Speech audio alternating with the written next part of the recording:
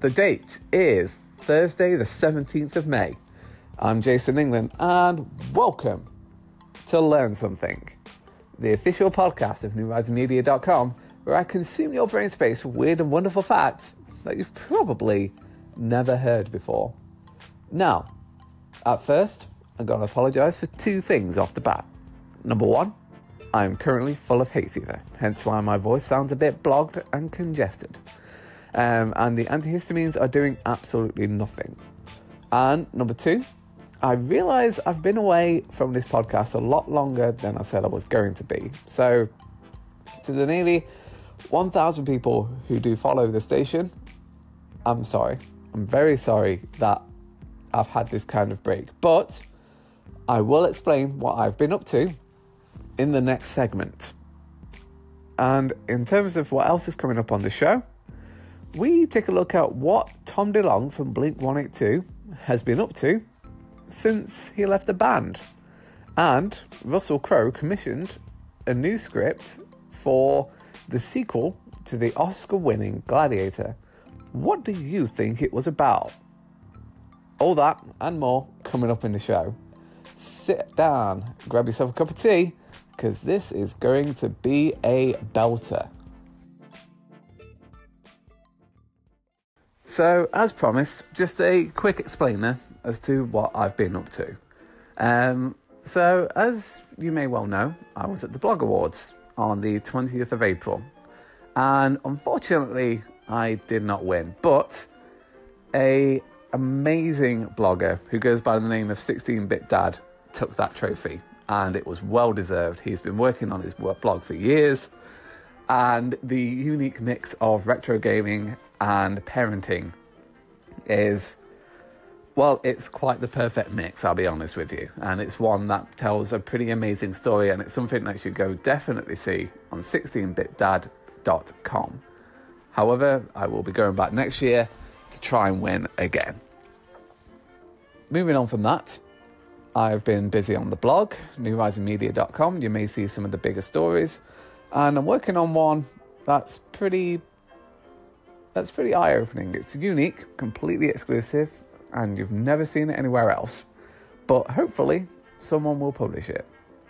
And last but not least, I've been working hard on the Twitch channel. So if you go on to twitch.tv/emotionengineer, and then you'll see the work that I've been doing on there. Why is it called the Emotion Engineer? Well, my favourite console from my childhood is the PS2. And the PS2 has an emotion engine, and every engine needs an engineer, hence I am the Emotion Engineer. That explains that name. But also on top of that, I also listen to some pretty significant emo music from my childhood days as well. So if you want to go give it a follow, you'll see a link in the description of the podcast. Anyway, let's roll straight on with the weird facts and make you a simple promise that I am back for good.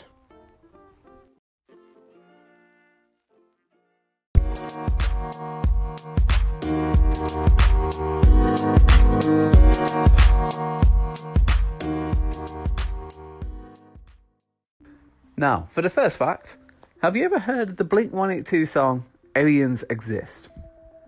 You probably have, given that it's usually on every single compilation album ever that comes out for the band Blink-182. Now, turns out it actually holds some relevance to my next story. That Tom DeLonge, after he left the band Blink-182, he's actually brought together a group of scientists, and he's actually trying to find and investigate UFO sightings. He's on the search for aliens. Good old X-Files DeLonge. And rather than talking in vague terms about off-the-record conversations with senators, he's gone pretty much all in, and he's building a full-on spaceship. Now, to quote a post that I did on Facebook 7 months ago with a pretty sweet-ass CGI animated UFO spaceship. Hello, my name is Tom DeLonge from the Blink-182. I've brought together an elite team from CIA, Department of Defense, and the former Director of Advanced Programs at Lockheed Martin Skunk Works. We are aiming to build this electromagnetic vehicle to travel instantaneously through space, air, and water by engineering the fabric of space-time. Our company is called To the Stars, and you can invest in our plan to revolutionize the world of technology that can change life as we know it. And it goes to a URL of www.tothestarsacademy.com. And what you get there is a pretty bizarre site of strange scientific discoveries. And it's pretty amazing, really.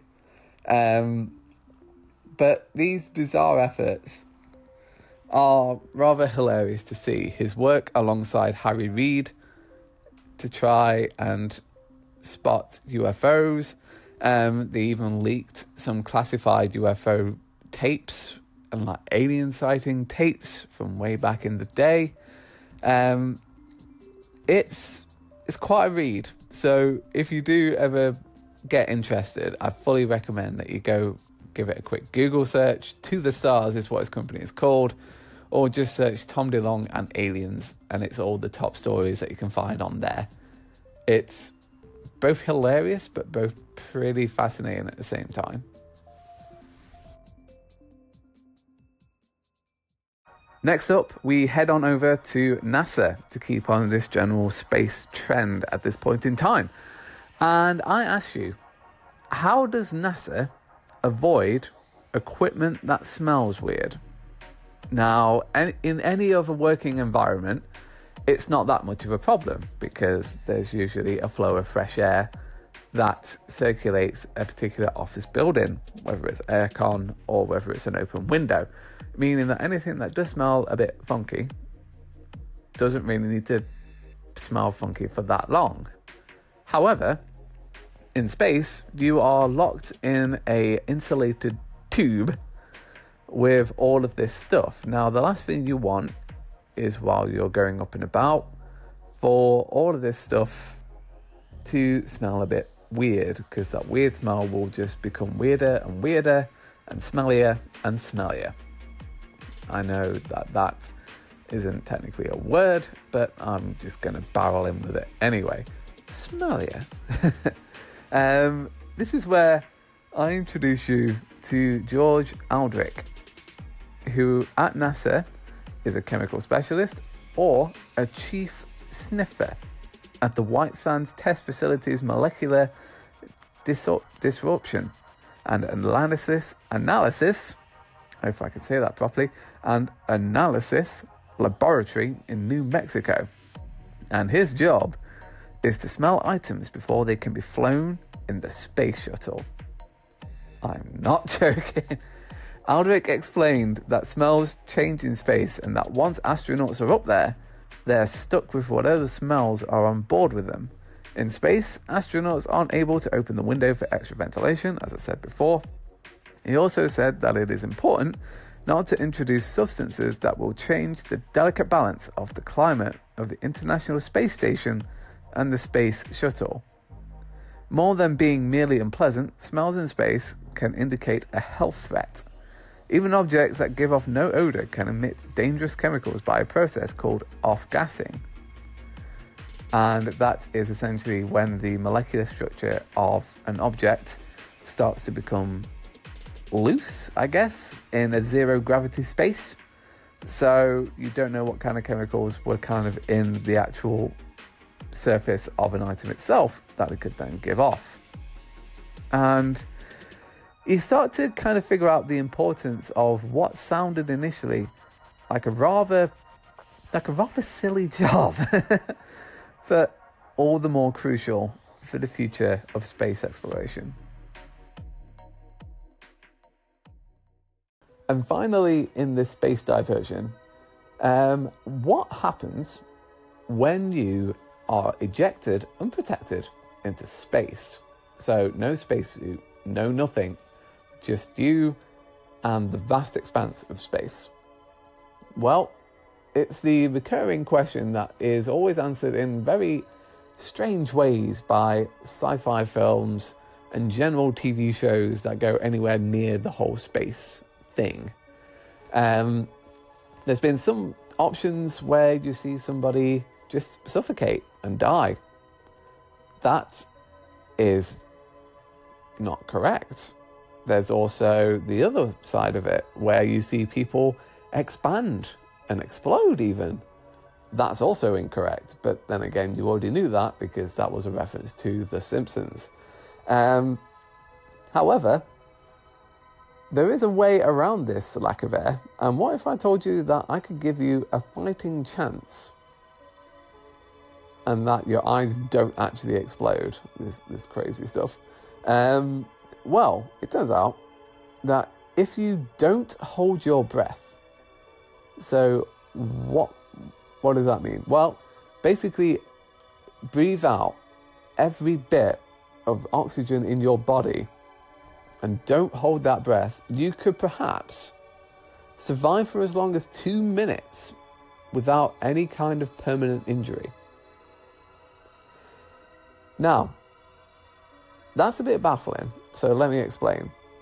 If you do hold your breath, the loss of the external pressure of the space cabin that you were in would cause the gas inside your lungs to expand, and that in turn will rupture your lungs and release air into the circulatory system. And if you've heard about bubbles, air bubbles in the bloodstream, that will probably kill you instantly. The first thing to do, if you ever find yourself suddenly expelled into the vacuum of space, is exhale. And the other things you can't really do much about. After about 10 seconds or so, your skin and tissue underneath will begin to swell as the water in your body starts to vaporize in the absence of atmospheric pressure. You won't balloon to the point of exploding, since human skin is strong enough to keep yourself from bursting. And if you're brought back to atmospheric pressure, so if you are saved in the 2 minutes that you're out there in space, your skin and tissue will return to normal. So, when you're here thinking, oh, I'm going to blow up like a balloon if I'm out in space, you are wrong. And you won't suffocate if you're out in space. You know how to survive that now. Don't ever think this show is not educational. Next up, online dating. You know, that thing that makes us all really, really nervous, that we all do at some point in our lives, let's be honest. My choice of weapon was Tinder, and I was pretty terrible at it. However, I did end up finding my girlfriend that I've been with at the moment for nearly 3 years. So I call that a win. I don't know about you guys. So I'm not actually talking about Tinder specifically. I'm talking about the online dating service called OkCupid, and specifically a piece of research that they did. Turns out that any OkCupid users on an iPhone had over 2 times more sexual partners than those with Android devices. I'm not entirely sure why. And there wasn't anything specific behind that except for that correlation of, people with an iPhone had more sex than people with an Android phone. But it's one of those things that kind of baffles you a little bit. For reference, this was on a piece of research about the attractiveness of profile pictures. This doesn't mean the attractiveness of the person in the profile picture. This means the attractiveness of the camera taking the profile picture and seeing what made for a more attractive profile picture. Looking further up at the other graphs that were on this research, obviously dominating the top were like point and shoot cameras or DSLR cameras, which is entirely fair enough. But the first smartphone on that list is actually the Apple iPhone. And the rest of them, going further down, is Android phones. So, I don't know. Maybe there is a decisive difference in the cameras, even though I feel like I can't really see it. That leads to you getting more sex. There you go. If you have been single for a while and you want to get back out there. You know what to go for. And finally, have you guys seen the film Gladiator? That Ridley Scott film starring Russell Crowe. That is a pretty amazing film, I'll be honest with you. I feel like in terms of the hype, it was a bit overblown, but it's a fun film. It's pretty great. A good historical Roman Colosseum-based film. However, there were plans to bring it back. While everyone mostly died at the end of Russell Crowe's Swords and Sandals epic, that didn't stop the director Ridley Scott from putting together a sequel. And what happened in this sequel? Well, it turns out that the character Maximus Decimus Meridius actually comes back during the Vietnam War, presumably zombified, which is utterly baffling. So he comes back during this time, and the film actually ends with Maximus wearing a suit in the Pentagon in modern times. How on earth any of this works, I have no idea, and why on earth it's gone from its current state of being a historically correct film to now, when they just really want it to be such strange sci-fi. I have no idea. But take that to the bank.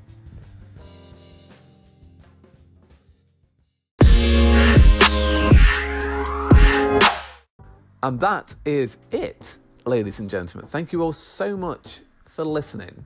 Now, how could you support me? Because every single bit of your support means the absolute world to me and helps put the podcast in front of more people and put New Rising Media in front of more people. So, the simple bits you could do for the podcast is you could subscribe, whether it's here on Anchor or whether it's on your own podcasting service. If you're listening to this on like Spotify, Google Cast, Pocket Cast, Apple Podcasts, I've forgotten the rest of the names.